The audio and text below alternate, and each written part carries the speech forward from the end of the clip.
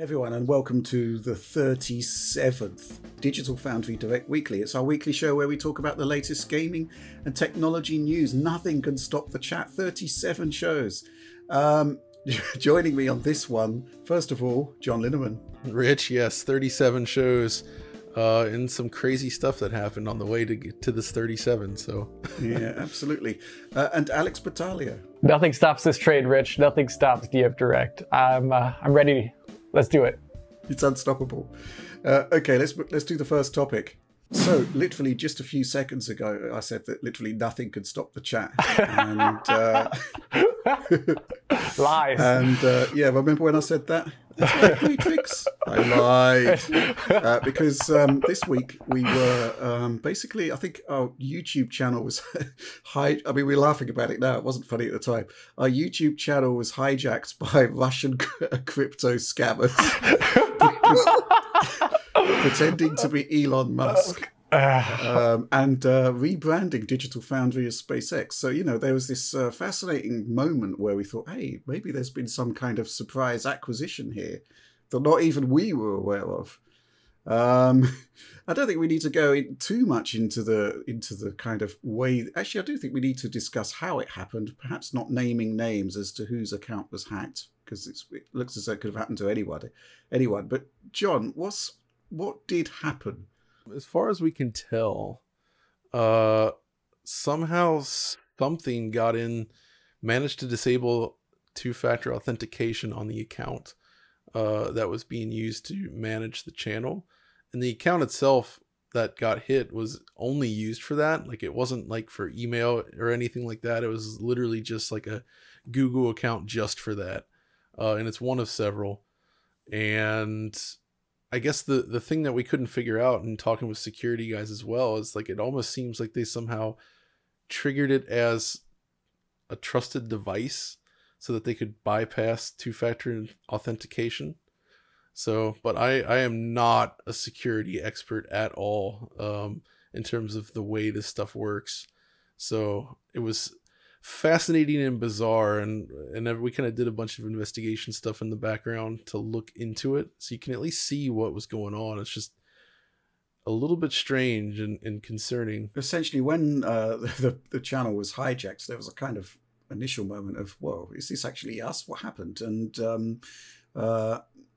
yeah, basically we worked quickly to lock out whoever it was that had hijacked the channel, which actually turned out to be quite easy. And then things were sort of back on track, and we got Alex's Forza Horizon 5 PC video out. But then, like 5 hours later, YouTube decided just to suspend the channel. And it was just deleted to all intents and purposes from YouTube. And it was sort of quite bizarre that when you actually search for Digital Foundry, you just saw a bunch of hate videos. That's right. Like, Digital Foundry shilling for this. Digital Foundry hates this. I love that there was a sequence of videos that was like claiming that we were shilling for Microsoft, then PlayStation, then Nintendo, all in a row, all from different channels. It was quite funny when you see it presented that way. So, at that point, we had to try and get hold of the channel again, and we do have Google reps, but I think we were down for about 18 hours in all, and I still think that there are big issues here in terms of just how big Google and YouTube is, and the fact that you just don't have anybody. There's nobody to speak to. I mean, we've got like 1.19 million subscribers. There's no there's no hotline. There's no sort of phone number where we can call up somebody and say, hey, look, can you quickly take a look at this, because everything should be sorted now. You didn't need to delete the channel. Could you please put it back? But there's no method that we had to actually address somebody directly. So we tried all manner of things. We did talk to the YouTube rep, and we were assured that stuff would happen. And then I thought, well, let's go through the normal channels. We tried the YouTube help thing that's on Twitter. They sent me a form to fill in that requires information you can only get with the YouTube channel, which we've been locked out of. And it was a form for, hey, my channel has been hijacked. What do I do next? Well, yes, the channel was hijacked, but we re-secured it. And the only hijacking at that point was from Google. So that was kind of bizarre. Then there was another form you could fill in where you explained how you've been locked out of your services. And they thought that I'd been locked out of my Google account. And they said, you haven't been logged out of your Google account. And it's like, yeah, I know, because I wrote to you about YouTube. And it's just basically utterly bizarre. So, I'm not looking for special treatment compared to smaller channels here. But the whole concept that, when we did actually get to the correct form, says, we might have something sorted out in the next 2 business days. It's like, to me, it feels like Google and their services are perhaps just too big at this point in terms of what they can realistically handle, right? It's like steering like four Titanics duct taped together, where it's like, you need to do this stuff. You can't just rely on algorithms and such. Like, you actually need people to do this work. And they have a lot of employees, but it sounds like there's probably just not enough to go around, perhaps, to handle all of this stuff, because there's so many channels on YouTube anyway. It's got to be very, very, very difficult in the back end. Yeah, I mean, the other thing, of course, is that we still have no idea how it happened. We have no visibility, so we're kind of still semi-locked down. That was the weird thing, is the account that got hacked was also a managed account, so that the account itself actually had slightly less rights than just a normal Google account anyway. So like the whole thing is like this web of insanity. Absolutely. Could have been a lot worse, bearing in mind the permissions that a manager does have. I mean, crikey. Didn't this happen to like other channels? Like I think Hardware Unboxed or something had something like this happen not too long ago. And they mentioned that, yeah. Some others as well. Like, it seems to be happening more and more. So it's kind of, and it's often crypto scams. So at least, I mean, things are going to be all right, but in terms of the short-term impacts, I mean, traffic has just flatlined, really. Alex's Forza Horizon video was trending to be like top 3, and it kind of petered out. And it's going to require quite a lot of top-tier content to actually get us back on the trend that we were on just by trundling along, which is kind of frustrating. I don't really know what else there is to say about this, because there's no learnings from this whatsoever. There's nothing we could have done to have made the situation any easier. There's nothing more in terms of security we could have done. No, the only thing that I did notice is that we have a pretty good community, that we learned of this immediately. I mean, when you're just sitting there, you're not just like looking at the channel and refreshing it all day.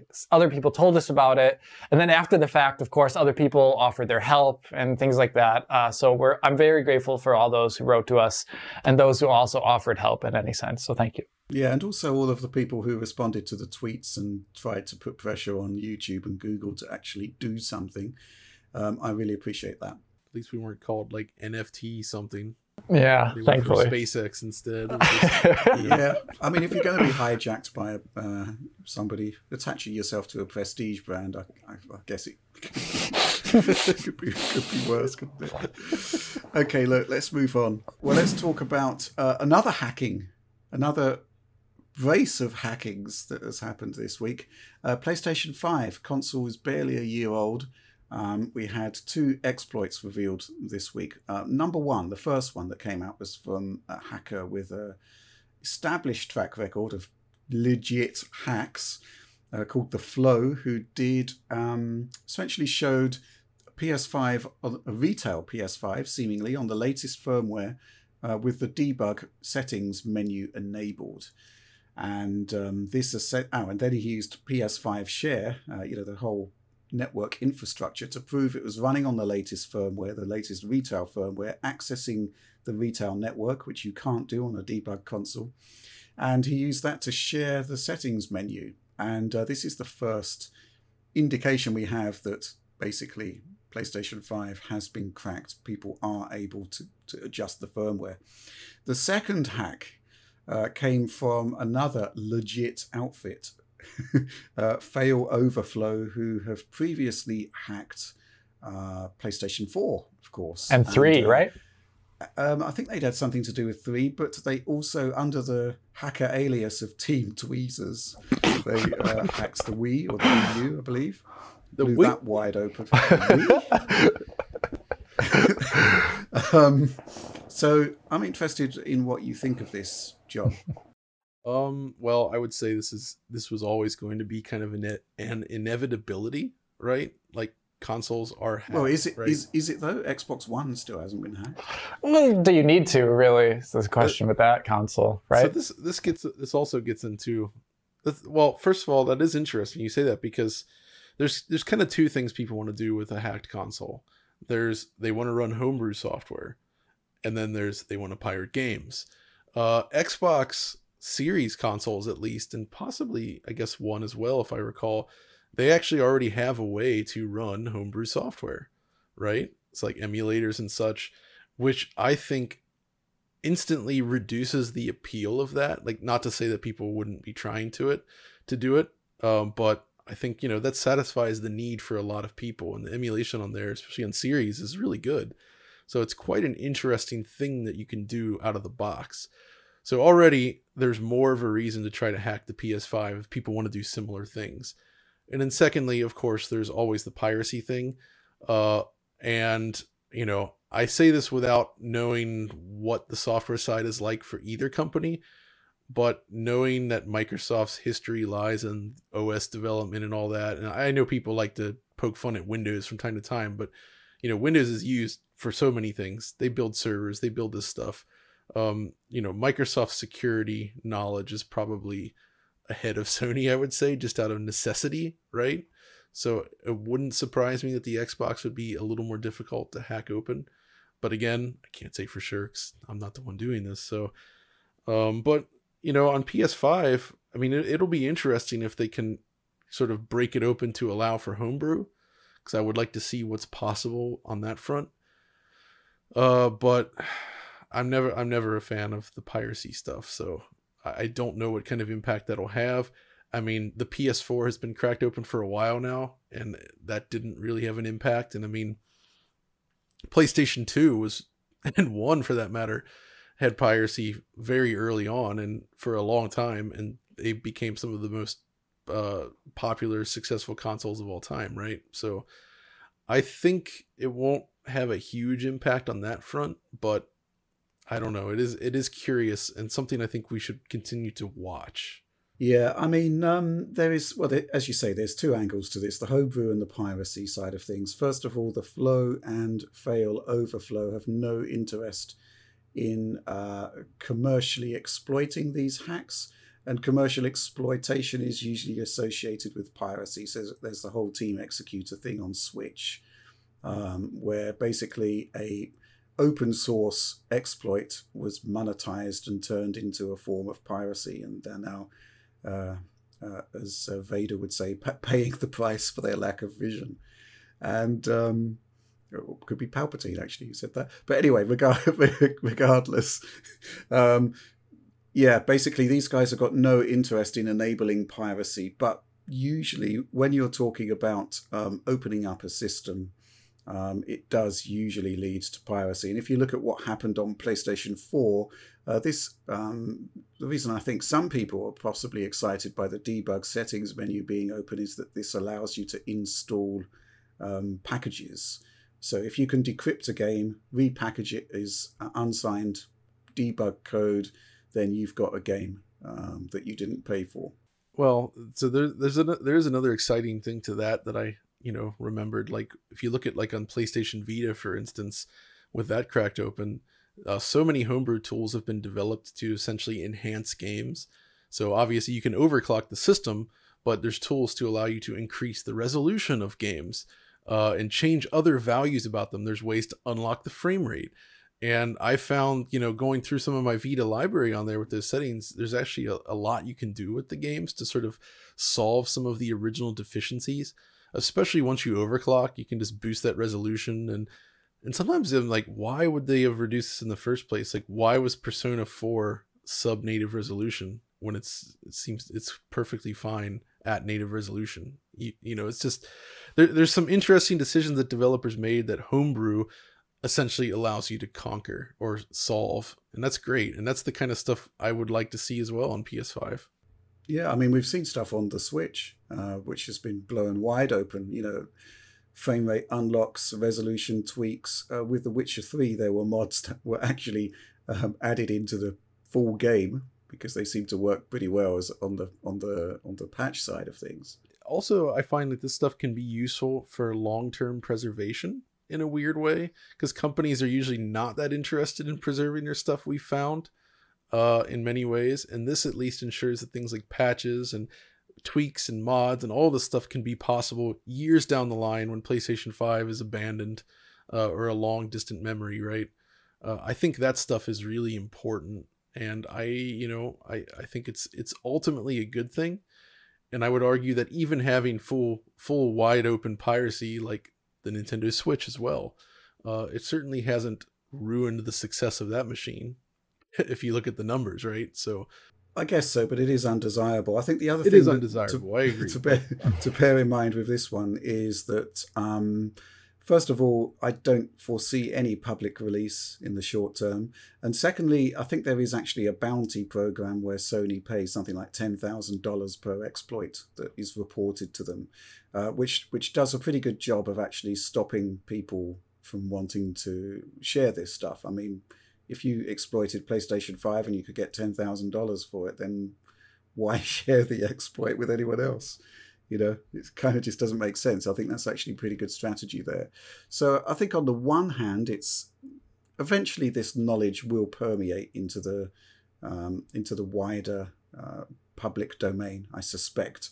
But it will require you being on a much older firmware. And I think most people will want to stay on the latest firmware to play the latest games. So, yeah, and it's not as if... I mean, one thing that did sort of comment that came up that did sort of annoy me a bit is it's like, hey, it's easier to hack PlayStation 5 than it is to buy one.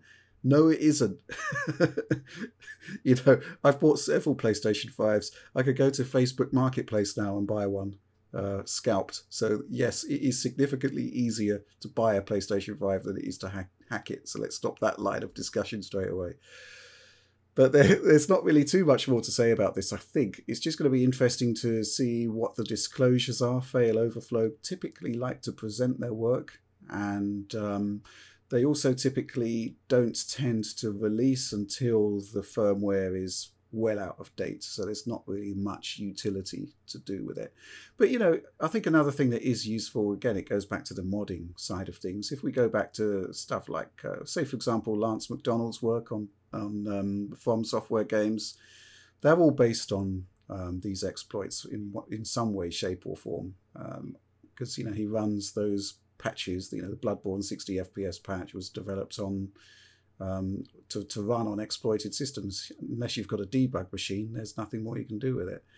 So yeah, interesting stuff happening there, and I'll be keeping an eye on it. But it used to be the case that when a console, PS3 being hacked, it was a major headline because people like GeoHot would release the hack, and all hell would break loose. But I think there's a certain level of responsibility attached to release these days. So kind of more of a level of curiosity that they managed to do this in a year, as opposed to anything that's actually of utility to the user in the here and now.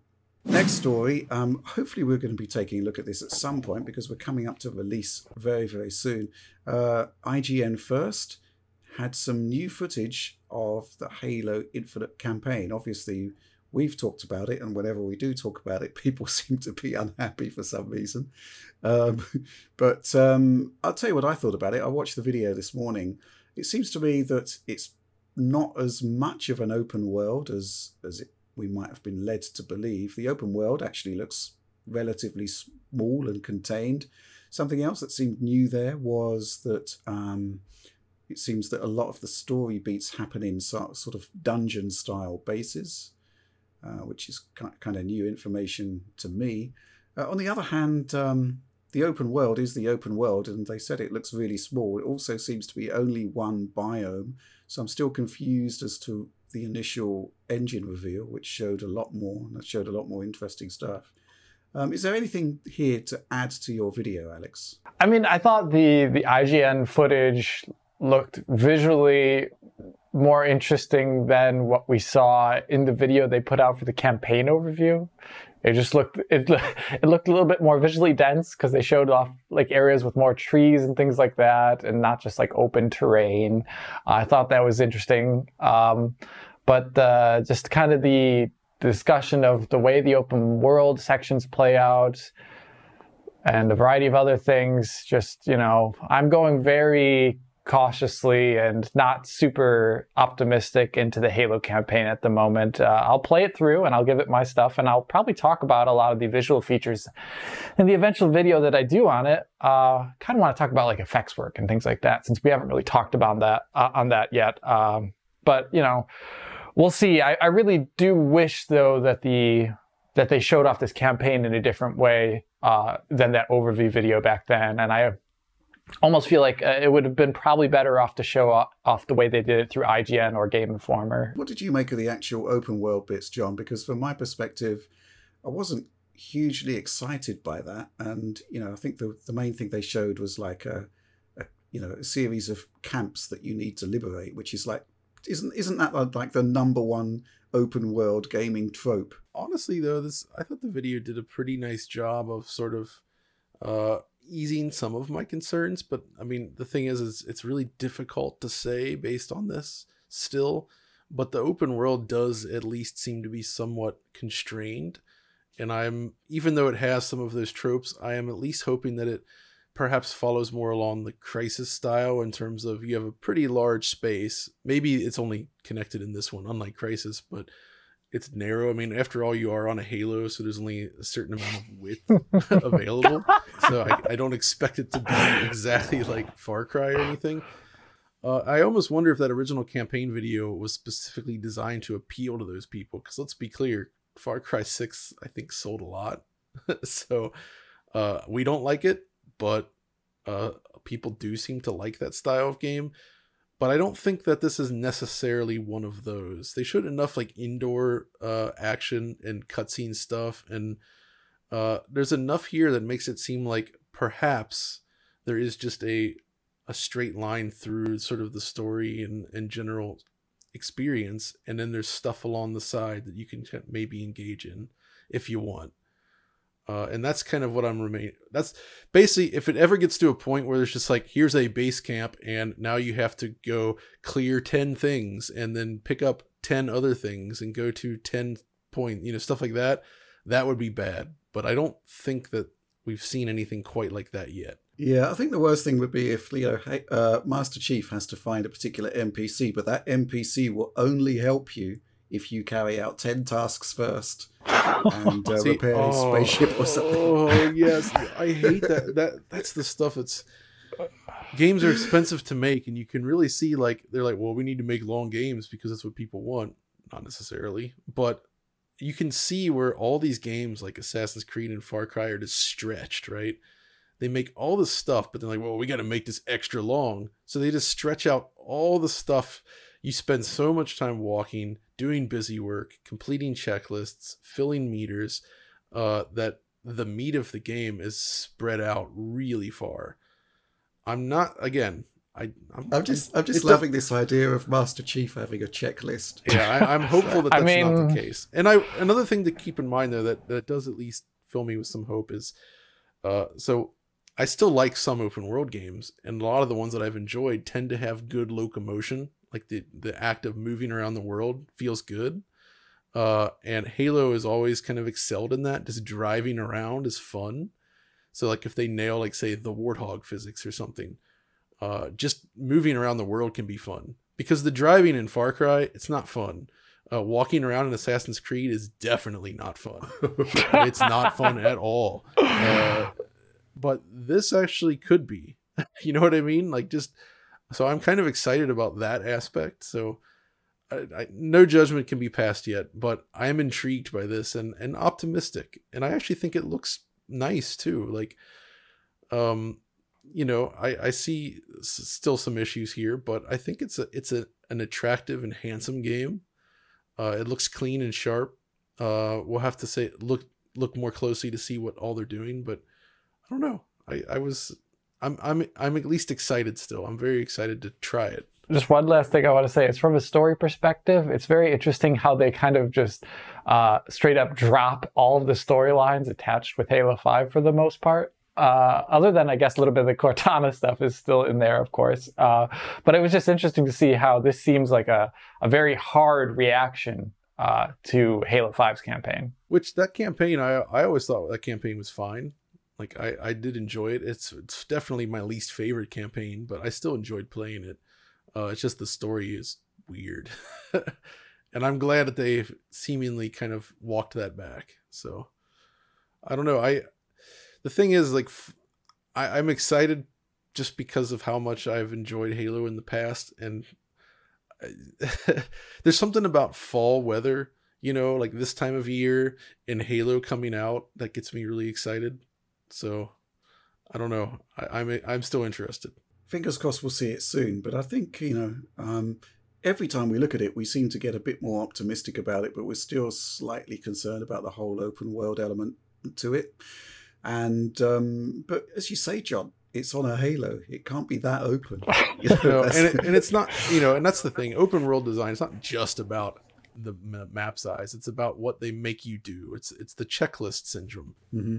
Okay, well, let's move on to our next topic. Sad one, this, because I've been so excited about this. Steam Deck delayed by 2 months. It's going to start shipping February 2022. There's also been rumors that PlayStation 5 supplies are being more limited, more curtailed, all down to this global chip shortage. Any thoughts on this? I mean, I'm not really sure what we can add to this, except to say that, well, the Steam Deck is the sort of big hardware unknown for us at the moment. I mean, we could go and visit a developer who's got one, I suppose, just to get some answers. I did talk to somebody who's been using one, by the way. Oh, yeah. And the big impression I got from it was that it's really big and it's really heavy for a handheld. Like compared to, like, say, the Switch, it feels like holding a cinder block. Not that it's unusable or anything, just like everybody that I've talked to that's used it has kind of remarked that, man, this thing weighs a lot. So it does seem to be a very big, beefy, portable system, to say the least. But we kind of got that impression, I think, from just looking at visuals of it online. It is a big machine, and there's a lot of horsepower there for a handheld. I am curious why it is 2 months and not 3. It just seems like, from our perspective, since we don't have any insight in it, it just feels like an arbitrary number. What exactly is being accomplished in 2 months that is not accomplished in December? They're talking about supply chains. I mean, they're talking about the fact that components can't get from A to B in order to create a final Steam Deck as such. So I suspect that's why it's an arbitrary number, simply because it's kind of like they've got a bit of wiggle room in there, but realistically, that is when they expect to ship, and they want to get the unit out there as soon as possible. I mean, I really want to go hands-on. I really want to see what it's capable of. Benchmarking, I mean, here's the thing with these kind of devices. We're going to be seeing a bunch of benchmarks, right? And I do obviously want to benchmark it myself. But the whole point of this kind of device is that, you shouldn't be doing a kind of one-size-fits-all approach to running games on this thing. You're going to need to use optimized settings. And there's actually a presentation today on the time of filming where they're going to be addressing developers about how to develop for the deck. And this is the approach that I actually wanted to see, which is that, developers will take a look at this machine. They will possibly tailor their code to run effectively on it. And that's good stuff. And I really want to see what we get from that. I mean, there have been some things, some experiences that we've seen already. For example, Doom Eternal running at 60 frames per second on it. I don't mind if it's at medium settings or low settings, or if we're using dynamic resolution scaling, because it's not about the benchmark. It's about actually getting a good experience out of the thing. But at the same time, I am curious, obviously when you run a benchmark, it's about putting it into context with other devices and gives you some measure of the horsepower that's available to developers. So yeah, I am interested from that perspective, but I'm more interested in doing crazy stuff like, well, okay, Forza Horizon 5, can I play that on it? Will it be as good as Xbox One? I think they were talking also about 30 FPS locks, and it was brought up on Twitter. And I did say to the developer of the Steam Deck, look, if you're going to be doing 30 FPS, please do proper frame basing. Similar to NVIDIA half rate refresh. So there's still a lot of question marks surrounding the Steam Deck, and hopefully we'll get to see one ahead of launch. But I have got my pre-order in. I'm still curious about how they're going to do UI stuff. Like there's apparently games can be rated as being suitable for Steam Deck, and one of those things has to do with font size. But there's a lot of games that probably will not be like sort of considered like Steam Deck approved. And there's a lot of PC games with pretty small text because you typically want that on a monitor. And I'll be curious to see how this plays out, whether that ever becomes an issue. Like interface stuff could actually be too small in some cases. There could actually be Steam Deck mods from the community as well, which would be welcome, of course, for older titles that may not get particular love from the developer. So yeah, I mean, again, hopefully we'll get to see more of the Steam Deck. I still haven't gone hands-on, obviously, with the coronavirus restrictions. I couldn't go to Seattle to see it, which was a disappointment. But at the same time, there are many decks out there now with developers. I think it seems to be open season for developers to be able to show their games running on Steam Deck without performance numbers. We saw the Ascent running on there recently. Yeah, that's quite impressive. That impressed me because that's not a light game. Yeah, good stuff. Okay, well, Steam Deck delayed, disappointing, but the world moves on. Let's move on ourselves to the next topic. Well, I don't know what to say about this one. It's something we've been talking about literally for years. It's the fact that Microsoft is finally going to update the Windows Store into something that has functionality more akin to a traditional storefront, opening up games to the users in a much more accessible way. And who knows, I might actually be able to download a game on the Windows Store, which would be incredible. Alex, tell us all about this remarkable innovation. This remarkable innovation is something PCs have had since the dawn of time, the ability to edit the files on your own PC. It's crazy, I know, but you can actually do that. Basically, this is just opening it with a file structure. It seems like on Windows Store games. I'm not sure if it's going to apply to applications yet, since it seems to be going through an Xbox app now and not necessarily the MS Store app. That seems like the difference in the future here. Basically now it's like a hidden away file location that is, you don't have rights to actually edit. You have to like go into PowerShell and give yourself rights and all these things to edit it. And even then, I don't trust any of that. And there's a whole bunch of issues regarding Game Pass games not installing correctly or deinstalling from your machine. Those are also promising to be going away with this update. I just find it interesting that it's only happening now, and I assume it's as a result of the pressure of Games Pass with a lot of complaints, because, we've been talking about it. Game Pass, whatever. People always get upset about the fact that, one game? How many games do you get? One game? I don't think so. It's many games. Game Pass. They have, Game Pass. I think we've been complaining about it for years. I mean, my first video that was publicly made available for DF complained about it. John's video about Forza Horizon 3, which I don't remember when that came out, but I remember that complaining about it. That's also Windows positively. Store again, yep. Yeah, I was complaining about it back then too. So I'm happy it's changing, but this is like completely necessary that it needs to change. And I guess I'm happy, but I wish it happened about like 3 or 4 years ago. Having transparency in terms of what an application is doing on your computer is really important, I think. And that's something I always felt like there was this obfuscation between the user and the PC with the Windows Store. Like you get this, there's a lot of things on there where you press buttons, you see the button click, nothing happens. You're not sure, did it register? Or you get error messages that are very like general, like something went wrong.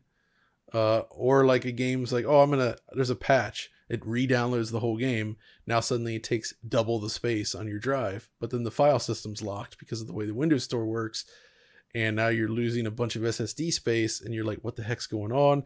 It just requires so much extra effort to manage it. So I didn't really use it for that reason. Yeah, it all goes back to Windows 8 and Microsoft trying to launch their own app store. And since then, we've been lumbered with this horrific system that is the antithesis of everything that PC gaming is supposed to be about. And Forza Horizon 3, the only way I could actually get that to work on PC was to actually reinstall Windows, because nothing I could do would make that game download. I had to reinstall Windows and then it worked. And there's still this thing where, typically whenever I actually install something from the Windows Store, I always seem to have 10 active PCs licensed, and I have to de-license one of them. And it's typically machines I don't use anymore. They were test machines or something, or they were tablets I bought in 2012 or something. But it's stop it. This doesn't get rid of the friction. Let me download and play a game. I've got the login credentials. Let me play the game. I mean, they really need to sort this out. I can't believe that it's that difficult. I mean, when did Windows 8 come out? It was years ago. And here we are still with this baggage. I mean, it sounds like they are finally doing that. So, well, fingers crossed, but the concept's that I can't download a game. And I've had problems with it recently as well. It's not a thing that's been solved. So, hopefully this will be sorted out. The other thing, of course, about it is that, if Microsoft wants Games Pass to be a pervasive platform that transcends Xbox, that transcends hardware, PC is crucial to this, crucial. And if it's a poor user experience, then people are just going to get turned off. And it is the case where we've had people that just don't, that have had problems with the Windows Store version and have ended up buying it somewhere else. It's just remarkable, absolutely remarkable. Okay, well, fingers crossed that this will be finally resolved. So Weta Digital, Peter Jackson's outfit, responsible for Lord of the Rings, The Hobbit, all of that stuff, has been acquired by Unity. What? Yeah.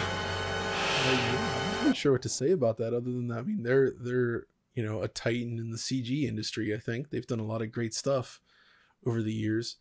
I guess, I mean, I'm not entirely sure what they will bring to Unity per se, other than, hopefully like doing something on their tool chain, maybe to help create more.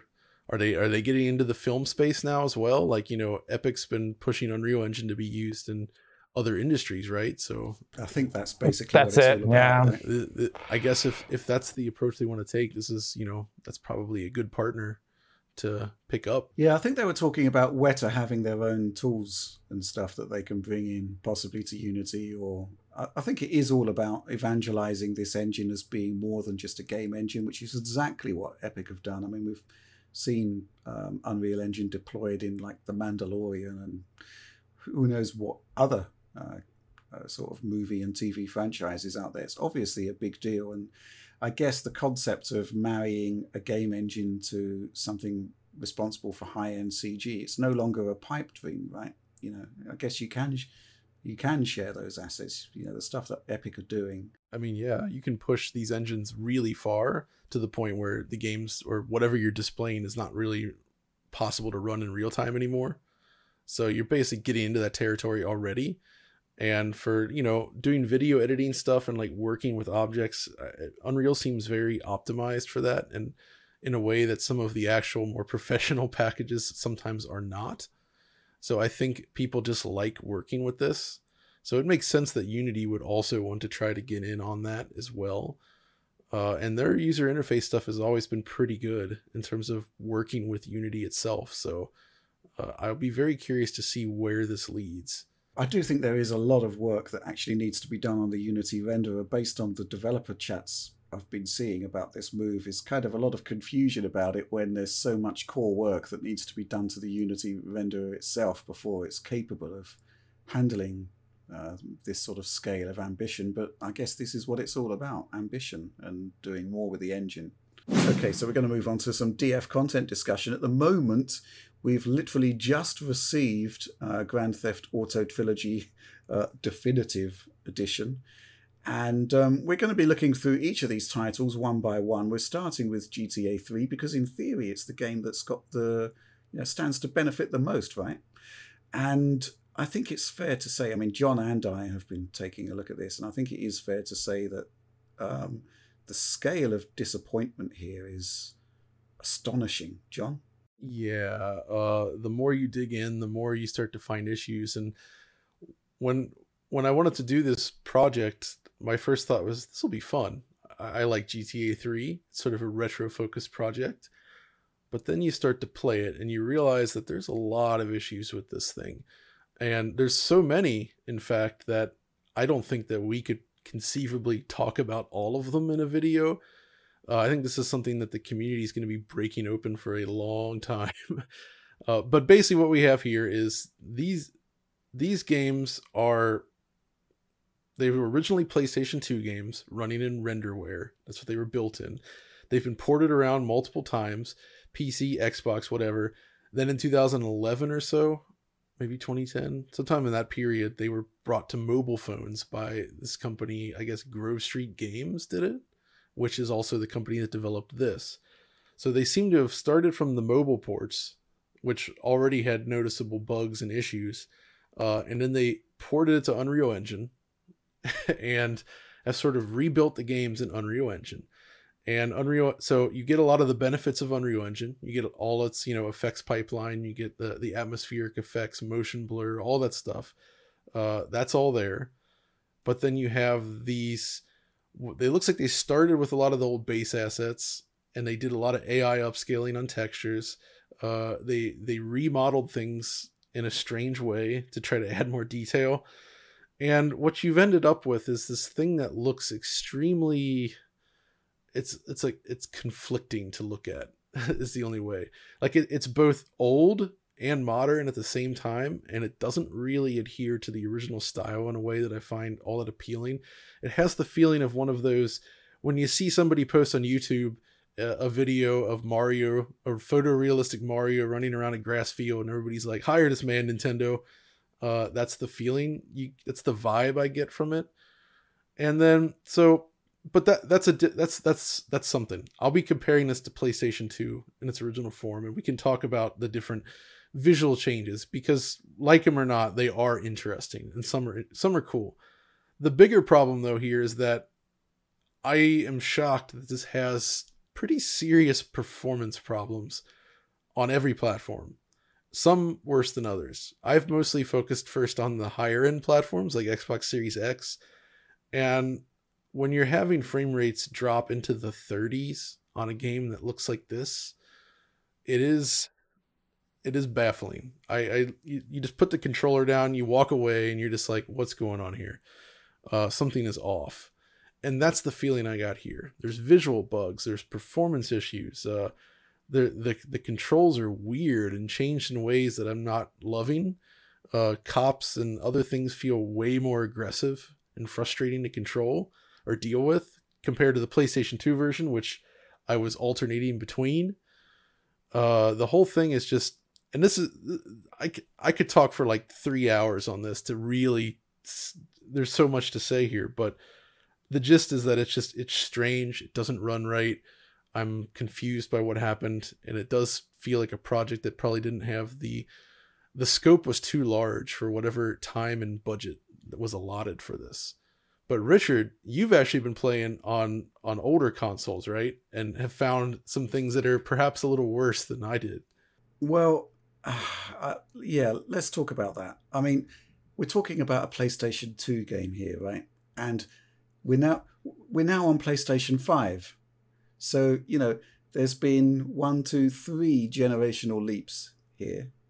And yet the game has performance issues, and it doesn't look great. There are certain points, I mean, I've played it on 1X and Series S. Playing on Series S, it has performance and fidelity modes. In performance mode, things kind of start to gel together in certain areas where you see the benefits of the new artwork, and it doesn't look hideous.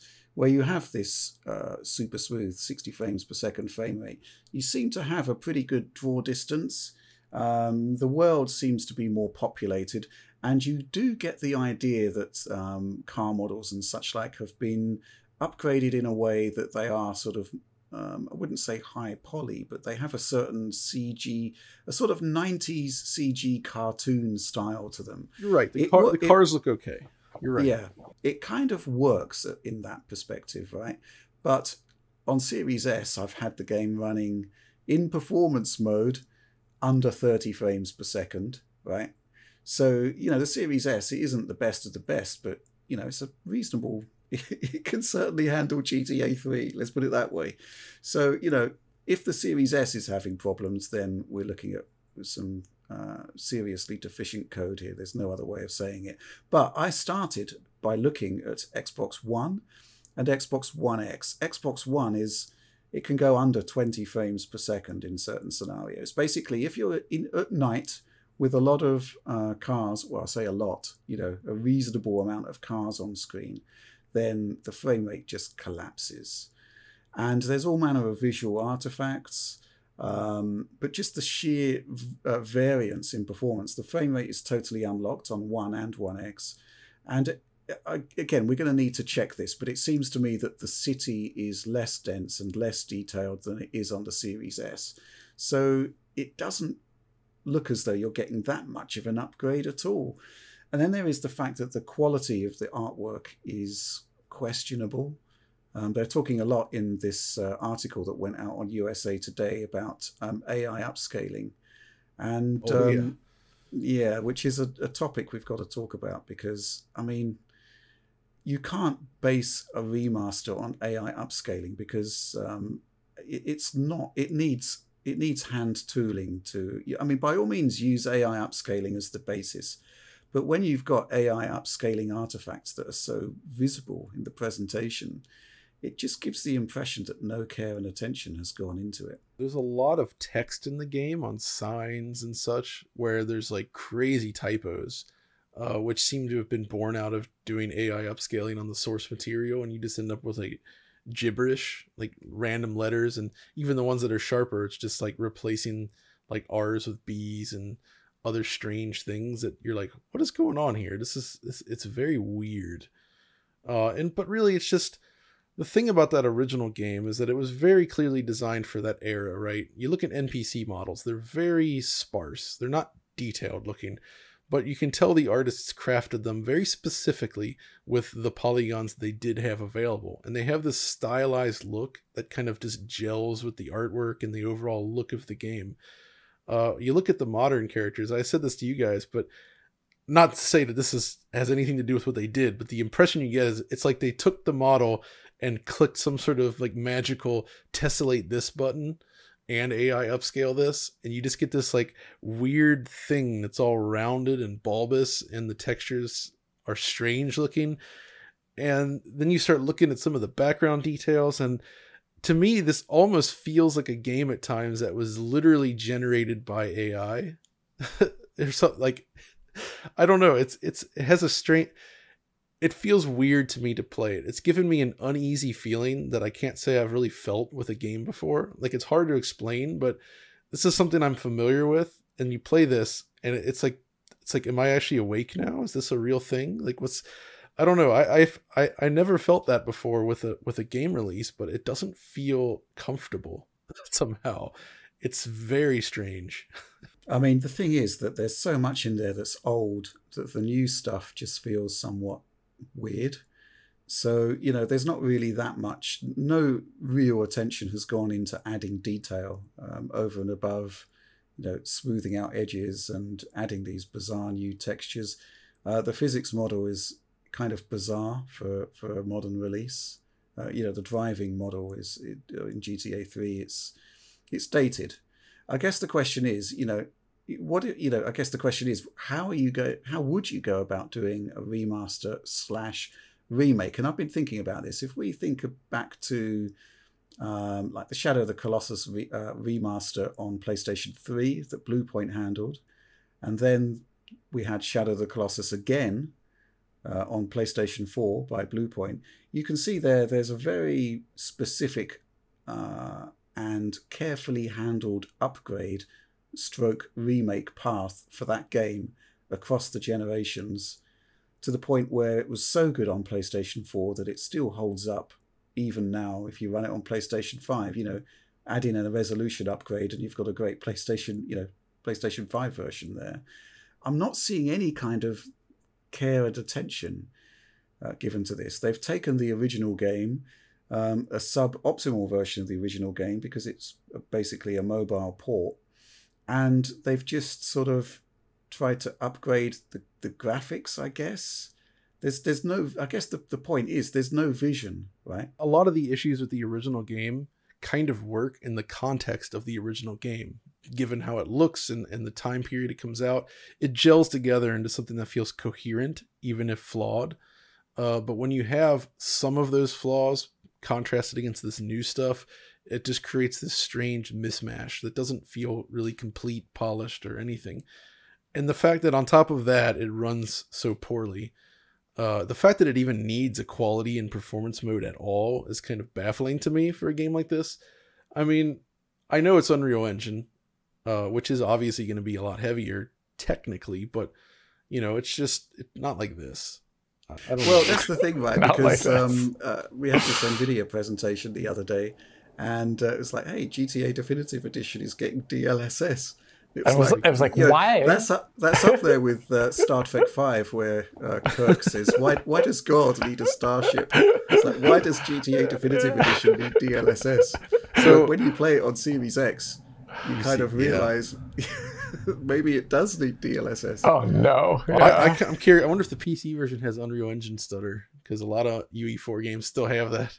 The thing, so thinking about what I would have liked to have seen is, I actually think, GTA 3 was not a beautiful game when it was released, right? Like, contrast against other PS2 games of that time, but it has a look, it has a style to it. It's not bad. It's interesting.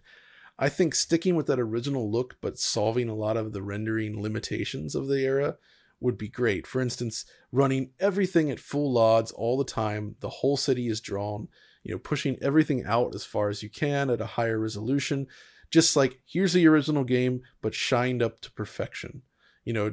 Go back and touch up things like the UI, high-res fonts and menus, which they did, by the way, but with the old graphics, that would have been interesting. That's what I would have liked to have seen. Or, it's not like we haven't seen this kind of thing before, right? Like, last year we had that surprise with Saints Row the Third, which got that remaster. And shocking everyone, that remaster was really good. And Saints Row the Third is not a small game. It is also a large open world game, more complex than any of the, well, maybe not San Andreas. That's something else. But, it's just, I would have expected at least that level of competency here, right? I mean, this is Rockstar. I mean, they've got virtually infinite budgets here. And I think if they had split these games, not released them as a triple pack, actually put time and effort into doing a proper remaster / remake of each game. I mean, I guess the dream would be that you would remake the entire game in the latest Rage engine, right? It's a bit much, maybe. Maybe it is, but you look at what happened with other games, and it's not beyond the realms of possibility, right? It's just so weird, because you look at like the original games that Rockstar's put out. They don't put out many these days, but when they do, like Red Dead Redemption 2 is an incredible looking game. It was so polished. Some people have issues with it, and I get that, but what they did there technically was unbelievable. There was an attention to detail in that game that you just don't see in a lot of others. And I wouldn't necessarily expect that level of detail in something like this, but to go from that to release a product like this, especially on your prestige brand, I don't get it. I'm utterly baffled by the whole situation. And we haven't even started to look at Vice City and San Andreas yet. That's the crazy thing. We will be looking at each game in turn, probably not with the same level of meticulous attention to detail that we're doing on GTA 3. But man, this is crazy stuff. I already can say I don't think I'm going to be there's so much to look at here. Like, we're going to present our view of a certain subset of what's going on with this game, but there's so much that I think you could have 30 people make unique videos on this thing, and they would all find different issues. I've seen lists floating around already of some of the issues that people have found, and I mean, it's like literally pages. So I mean, the scary thing is that, you know, GTA 3 is the least advanced title of the trilogy, right? The other ones, kind of San Andreas especially. Yeah, wow. This week it came out of nowhere. I didn't even know it was going to happen. Alex just put up a quick vlog, which was just talking about his SSD front-loading slot system, which enables him to quickly switch between operating systems on a retro PC. I was quite fascinated by that. Yeah, so the idea behind this is irregular, maybe you may call it, updates about what I'm doing with my retro stuff behind the scene, maybe a game I've installed and issues I'm having with it or something like that, to give a little bit more insight into the like always dedicated channel work behind the scenes, and uploading that to my YouTube channel and sharing it with our Patreon supporters, who I got a lot of really good feedback on it. I got some basically on like how I could produce those videos in the future. Also some feedback from people who work on, you know, retro PCs themselves, and gave me tips and hints about like specifically like what kind of things you need to look out for when building specific things into a retro PC. One thing, John, that you also probably need to look out for, and you wouldn't think about it too much, is the heat generated between all the stuff in the PCI and the AGP. I don't know. I don't actually have a fan sitting right there, but I was told that it gets incredibly hot even in older PCs. So that's one thing I'm going to be looking out for in the future. It definitely can. A lot of those things don't have fans installed. Yeah, they're not active. They're all passive. I think I'm using a GeForce One in there as my main card. That does have a fan on it. But yeah, the Voodoo 2 definitely heats up. But stuff like that. So that's something you can expect if you're a Patreon backer. I'm going to definitely try and update some stuff. And it won't always be focused on that exact same retro PC, because I have a bunch of them. But, you know. I think if there's just anything vaguely interesting that's happening that you want to share, you know, just open your camera app and record it and share it. Because it's actually just sort of interesting to get a quick snapshot into stuff that's just happening. Right. I think I found it quite interesting, certainly. Also, something that I did this week was more sort of detailed 20-minute video about all of the Forza Horizon 5 stuff that we've done. Talking a bit more about the studio visit, how I constructed the multi-platform analysis, a quick look at the Adobe Premiere Pro timeline to see exactly what material we had to work with, how we assembled the edit, various assets. So yeah, we're trying to basically open the doors a bit more and show you more of what's going on behind the scenes at DF. But something I do want to point out, and we said it before as well, is that when you do join up, every supporter gets access to our Discord, and this community that we've got there is it's like a sort of Borg style, in a good way, hive mind of enthusiasts and knowledge and helpfulness and positivity that is simply remarkable, that's transformed what we're doing and made us so much happier in the process. So yes, by all means, do get involved. And also, when the channel went down on YouTube, we actually had a bit of a resurgence in Patreon supporters, which is also gratifying, actually. So yeah, thanks to everybody who jumped in. Really appreciate it. For retro supporters, the first 13 minutes of the Splatterhouse video is done. So I have a test version. Alex saw it. I already watched it. It's great so far. I had to put it down for the moment to work on Grand Theft Auto, and I'm delayed a little bit more because of the whole hack thing, but it should be good. Yeah, it's really good stuff, and I'm really looking forward to seeing that. And also, we want to get more, some of the stuff that Alex does with his Retro PC, we want to sort of integrate that into DF Retro. Get a bit more DF into DF Retro, that's what I say. And stuff like the Time Capsule PC. So we both have a lot of Retro PC stuff. I feel like there's some kind of gap there to just Retro PC related something that we gotta think about, because I love that stuff too. You know, I think just the concept of maybe sharing how you built these machines would be good hashtag content. And you know, stuff like the sort of best machines to time. I mean, there are. I mean, if we talk about like your 8800 GT machine, that was like a €50 Dell from eBay. So maybe there is sort of like, you know, key builds for specific time periods. John knows a lot about that. So I've also found that, like 2005 era stuff is still quite cheap. But once you get to 2000 and earlier, prices really have started to go way up on a lot of the more obscure hardware, especially. I have a pretty good collection now. I think I have just about every classic 90s graphics card I could want, including the obscure stuff now, but it was really hard to get some of that stuff. And also, there's things like motherboard choice that's really important, because there's a very specific, there's a small sliver of motherboards that offer the perfect balance of legacy support as well as supporting the more powerful like Pentium 3s and such. If you don't find that right balance, you're going to not be able to use certain features. You have more issues with DOS. There's a whole minefield of things to run into. It's fun, though. It's fun going through that. So, yeah, I think that's kind of like a rich vein of potential material that we can use to beef up DF Retro still further. I mean, stuff like Alex's time capsule PC comparisons, we haven't really flagged that as retro, but I think it definitely is. So we should definitely do that. But yeah, good stuff. Join us. I think that's the big message. Anyway, let's move on to Patreon supporter Q&A. Interesting question here. Number 1 from Edwin Crump. Nearly a year in, what do you think of the Series S experiments, considering situations like Tom's finding in Guardians of the Galaxy and even FH5, where the 1X can be better visually than its newer sibling? Has the Series S picked up where the 1X laid down?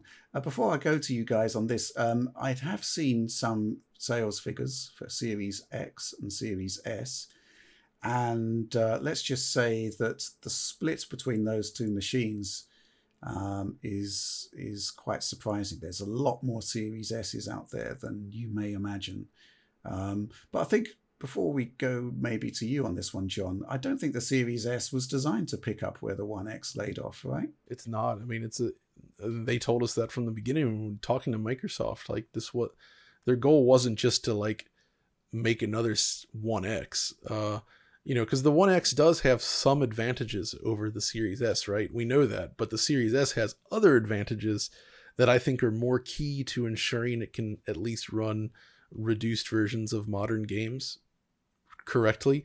Like, I think the CPU and storage limitations on Xbox One X means that there's a certain point where things are just not going to work well or be feasible on that machine. And the Series S can handle that. So most of its compromise to things like memory and GPU power usually just translates to lower resolutions, I would say. And that's kind of what we've been seeing so far, by and large. I think the only real limitation, I think we've said from the beginning, is that the memory situation is perhaps not optimal on Series S, in that it does make things like ray tracing slightly more difficult to actually pull off on that machine. But by and large, it seems pretty solid. And I think, so he mentioned Tom's findings for Guardians of the Galaxy, and that one's really unique because in that case, that game shipped with an uncapped frame rate on Series S. So it was targeting 60 frames per second at 1080p, whereas 1X was always about higher res, but 30 FPS. And then on the day one patch, they capped Series S to 30, and we're still not clear what's going on there. And the fact that they've also said that, oh yeah, we're planning to put ray tracing support in the new console versions, and there's other changes coming. It sounds like those modes came in a little bit hot, and that Series S is probably a little bit lower than you might have expected if they were originally planning that to be just an uncapped frame rate anyway. So and also that game is quite heavy. Like, the Dawn engine is not a light engine. So I wouldn't judge too much from that, really. Yeah, Xbox One X did have a much higher resolution, but it did also have storage-related problems in Guardians of the Galaxy, and also lower geometry and stuff like that. So, here's the thing, right? 1S is the predecessor to Series S. I think that's something that we need to stress. Secondly, Series S, I think it's perfectly fine to be targeting lower resolutions. I don't think it should be aiming for 4K. I'm kind of still on the fence about whether it should be aiming for 1440p, to be honest. And if we're talking about Forza Horizon 5, looking better visually. It's got a higher resolution if you're comparing the 30 FPS modes, but the 30 FPS mode on Series S may have a lower resolution, but it looks a ton better. And it's got a 60 FPS mode. And it loads quickly, which is the most important thing. Absolutely. I compared all of the versions of Forza Horizon 5, and I wouldn't want to play on a Xbox One or an Xbox One X console. Not because the graphics are bad as such, but simply because of the amount of friction in going in and out of events. And and the pop-in was kind of more noticeable on those systems as well. So I do think there is actually a really good discussion to be had here about the consoles 1 year in, because I don't think we're where we would ideally have wanted to be, but we are where we are simply because of market conditions. This is maybe, what we want to do. Maybe we should throw this open as a discussion point to supporters and others is, we want to do a series of special directs for where we're away on holiday over Christmas. And these would concentrate on single topics. And I think, where we are 1 year after the launch of the new consoles is actually a really good discussion topic.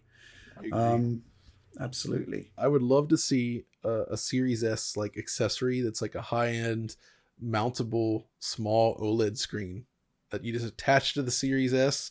It's got HDR. It's 1080p, so it more closely matches the output of the system. I think that would make it and just with the size of it, it would be a really cool little portable machine. The only issue I could see is, I guess, if you close the lid on it, there's that vent on top that spews out tons and tons of heat. They'd have to be careful about you play for an hour, hit power, close the lid. That thing takes some time to cool down, and so it's clearly not meant for that, but it would make a really cool little machine, like a pseudo portable, if you will. I'd love to see that, but the dream for me is still a Series S laptop, which has dual boot into Windows or Xbox. That would actually be really cool. I agree. Absolutely. So this question is from a guy with the hacker alias of gluten-free potato glutton. It's not quite up there with agonizing rectal pain, but it's close. Forza Horizon 5 seems like an excellent candidate for the inclusion of a 40 FPS 120 Hz mode. As it appears many Series X console gamers are choosing to play in quality mode over performance. Would this be difficult for developers to implement? Alternatively, would an uncapped frame rate plus VRR approach achieve similar results of graphical preservation? Why or why not? John? So this is really interesting, actually. And I think a game like that would actually be a perfect candidate for 40 frames per second. But I've mentioned, Insomniac did this with Ratchet and Clank, and it was a very, very cool option that works very well. But I've talked to a lot of other developers, and there's still a lot of almost confusion around, or it's not so much confusion, but I feel like a lot of people just haven't actually really thought about it or why it makes sense here. So hopefully, in time, more will start to realize this is a pretty viable, smart way to do things to get you have more budget per frame, but you get a slightly smoother experience. But VRR, though, I don't think you want to lean on VRR when the frame rate is under, say, if your frame rate's often under 45, we'll say, VRR is not the best thing. It's still helpful, but you will absolutely feel it still. I think VRR is best if you're over 45 on average and you're in that 45 to 60 or higher range. Then it actually works really effectively. And I can definitely say that would be an optimal thing to have. But if you can't do that, then I think the 40 frames per second option would have been great. And that would have, Forza is a perfect example of where that would have really paid off, I think. Well, let's talk quickly about why it happened in Ratchet and Clank. Similar, I guess, simply because they had some overhead. They could actually run the game above 30 frames per second. If you're at 120 hertz, a 40 FPS game updates evenly with every 3 screen refreshes, so it looks consistent. You get massive input lag advantages. In terms of frame times, 40 FPS sits between 30 FPS and 60 FPS. So it's kind of like an exact halfway point. Yeah, that's the thing. Where- When you look at it on paper, it doesn't seem like that big of a jump, but it's exactly right in the But middle. it is. Yes. So it's more like what you would imagine 45 FPS to be, essentially. Exactly. But it's not. It's 40. And they also had DRS to lean on. So, if they weren't able to maintain 4K, they could drop down to, minimum 1800p, I think. And owing to the graphical presentation in Ratchet, it still looked great. I think things are a little different with Forza because they don't want to lean so much into DRS. They don't have it, have though. TAA. They do have it, yeah. So as to how much overhead they actually have, we kind of just don't know, right? There's some slight implications though from the PC version that they maybe have enough for it. Just the fact that you get close to that Series X experience on like a 2060 Super in terms of locking to 30, but you imagine at that point in your mind that the Series X has the overhead above that. And one last thing I want to say about that is that on the PC version, if you do output at 120 hertz, the in-game frame rate locker, which only works if you have VSync on, by the way, it goes on intervals. And if you have it at 120 hertz, 40 is one of those intervals, by the way. I noticed that. I ran it at 160 hertz on my monitor here, and it had an 80 hertz option or 80 FPS option, which actually turned out to be a good choice. That worked really well. Maybe they will do something there. I don't know. I guess the other thing to bear in mind is that they also have a vast array of performance testing to do to ensure that you do actually get a perfectly locked 40 experience, which would be quite difficult for them to do, but not impossible, I think. Okay, let's move on to a related question. No hilarious hacker alias this time around. Alpha54 asks, is there any advantage to using my Xbox in 120Hz mode outside of games that support 120 FPS? Is there any advantage to a 60 FPS game running on a 120Hz panel, whether latency, VRR related, or otherwise? I'm curious specifically because I play most games at 60 and Dolby Vision game mode works great at 60 Hz, but has lots of banding at 120, which I understand to be an HDMI hardware limitation. We should see lower latency, right? Yeah, if it's triple buffered, you'll see the halving respectively for the latency stack there. Because when I looked at Ratchet and Clank for the 40 FPS mode, I actually measured input lag for the performance RT mode in 60 and 120. And the lag was lower, the input lag. It was more responsive if you were running the 60 Hz mode in 120 Hz. So I do think there are advantages there. Similarly, let's say you've got a VSync game and you drop a frame. Your frame drop will last for 8.3 milliseconds rather than 16.7. So there are advantages there. The thing that I'm curious about here is when he's talking about the banding, because I'm not... Never heard of that. Yeah, that's the one I don't know about. That seems more like a configuration error. There should not be a lot of banding at 120 hertz.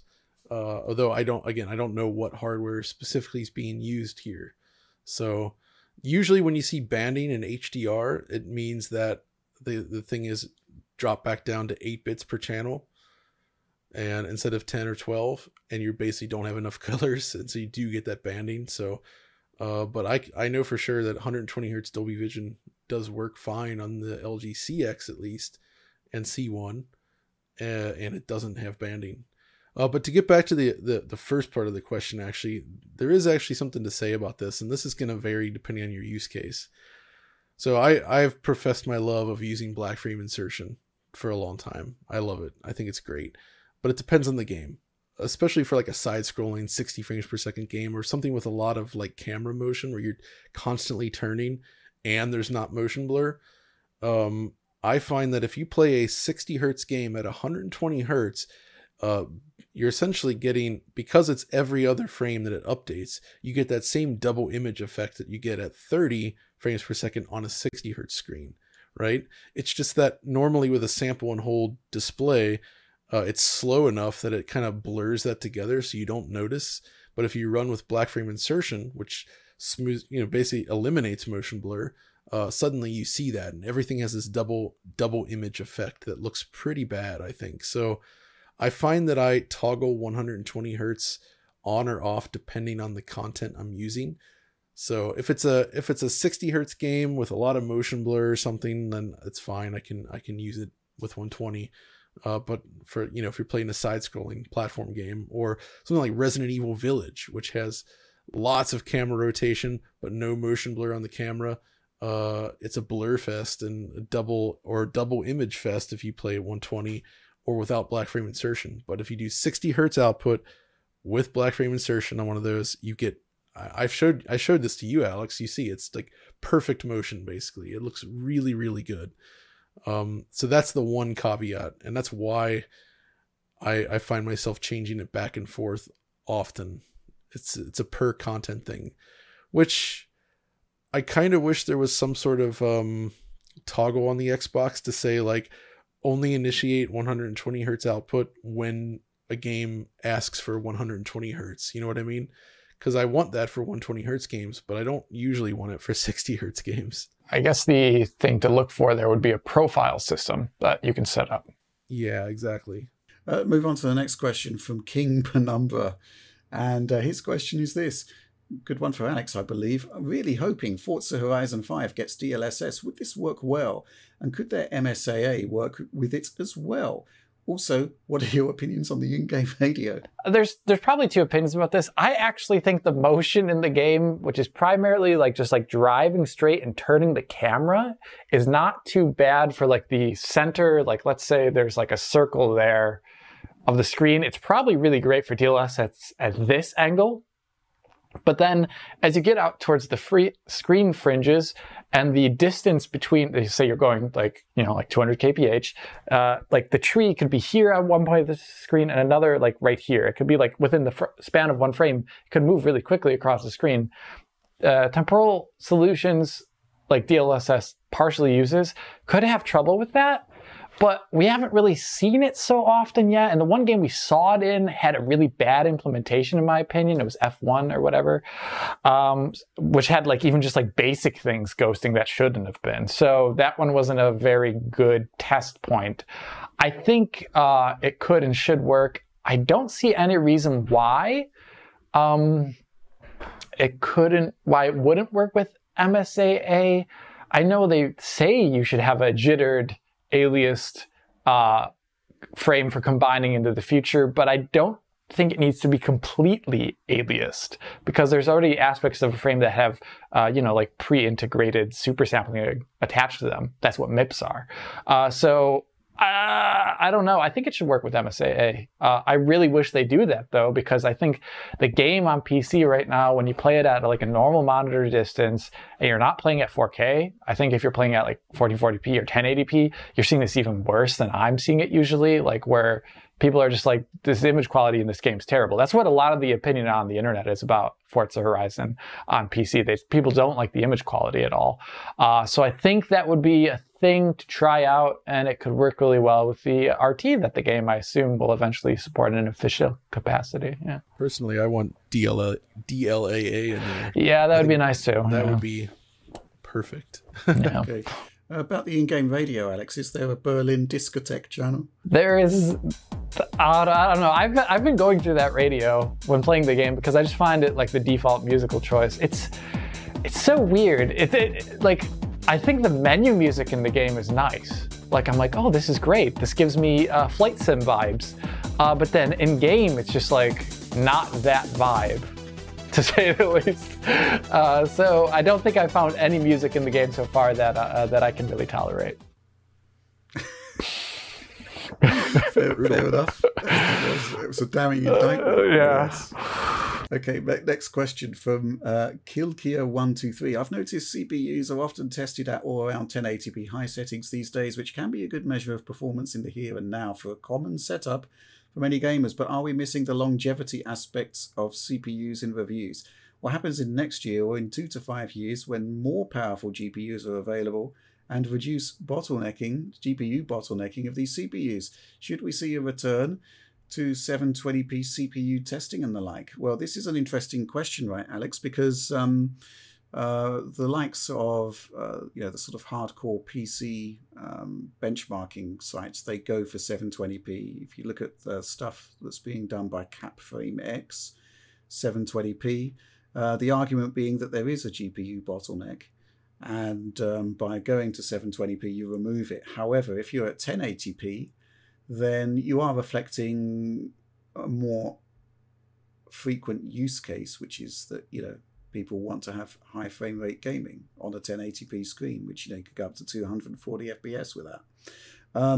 So it's an interesting question. I think my point to all of this is, can you actually be GPU bound with an RTX 3090, which is what we used in our review, at 1080p? I don't know. I mean, you typically tend to do 540p and 720p, right? I do. Yeah, mainly because, I just want to be perfectly certain that at any point that there's just no chance of that GPU getting in the way. Are you really going to be usually GPU limited at 1080p?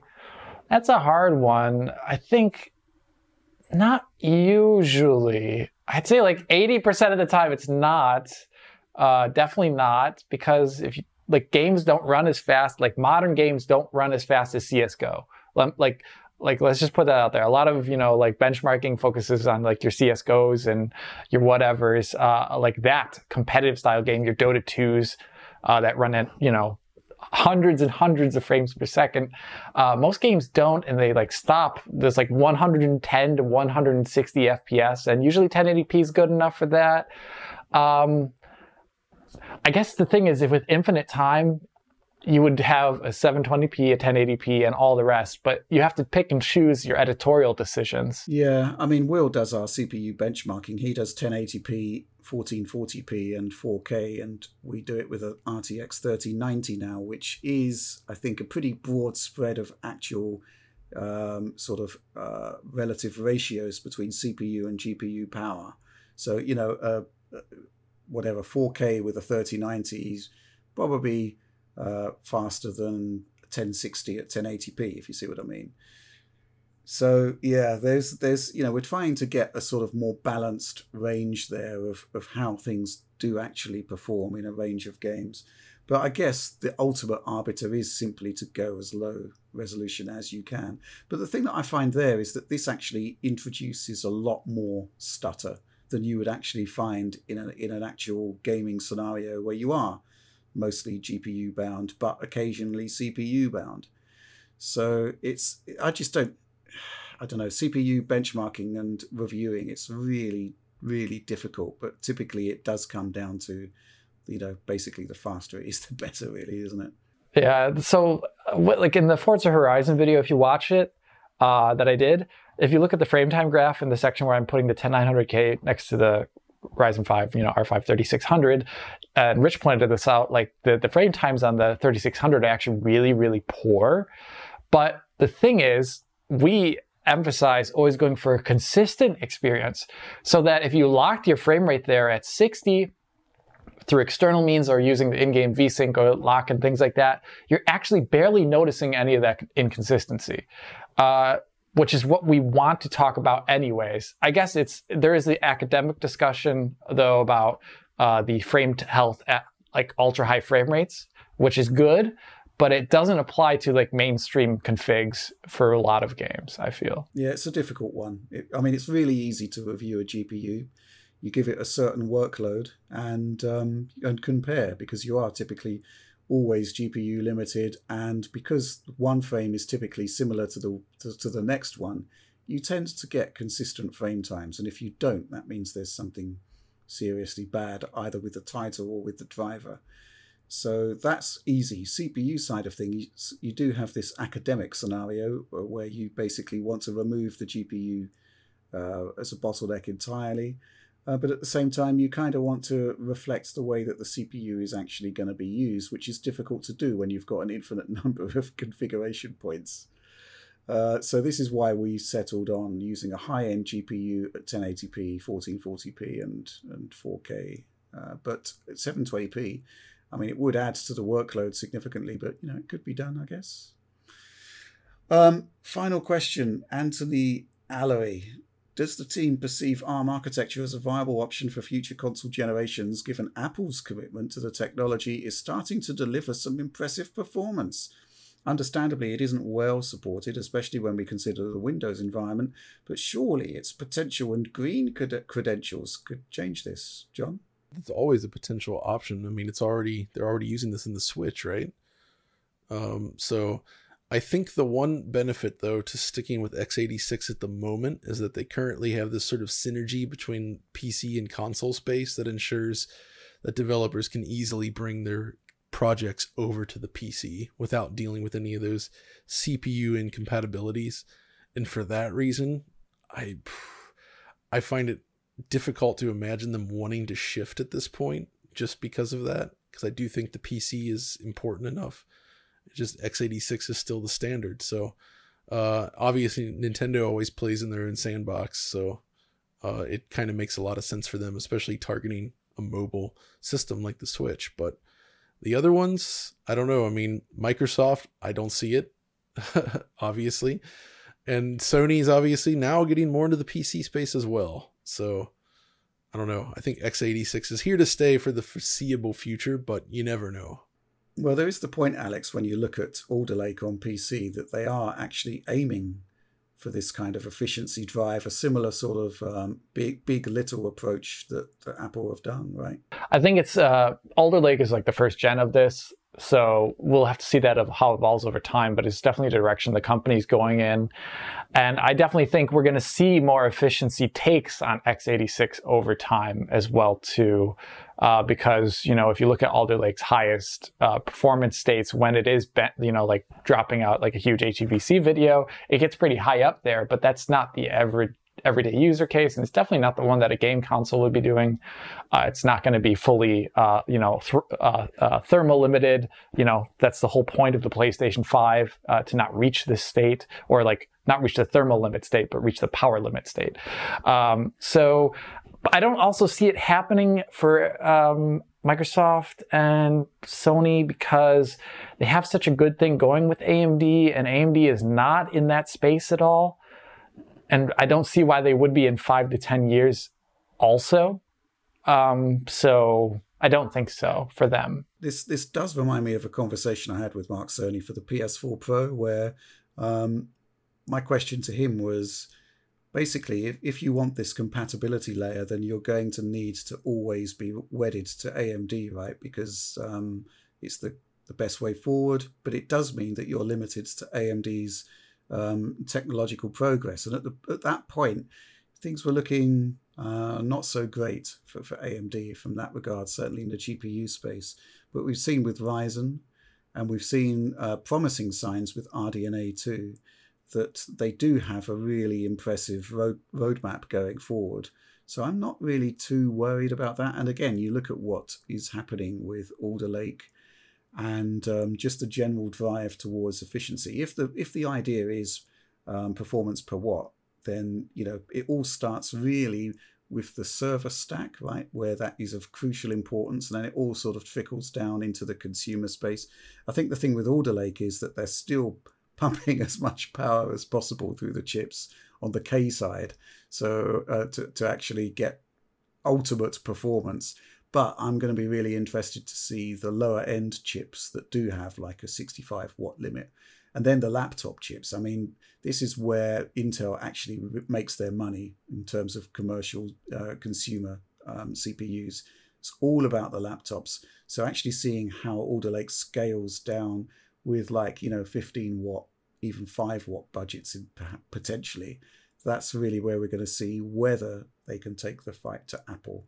I think that's kind of covered that one, right? Mm-hmm. Good stuff. Okay, well, that's it. That's our show. Please do like, subscribe, share if you enjoyed the work. Ring the bell, of course, for those notionally instant notifications. DF supporter program. Just going to say again how awesome it is. Join us. But that's all from us for now. Thanks for watching, and we'll see you next week. Stop it.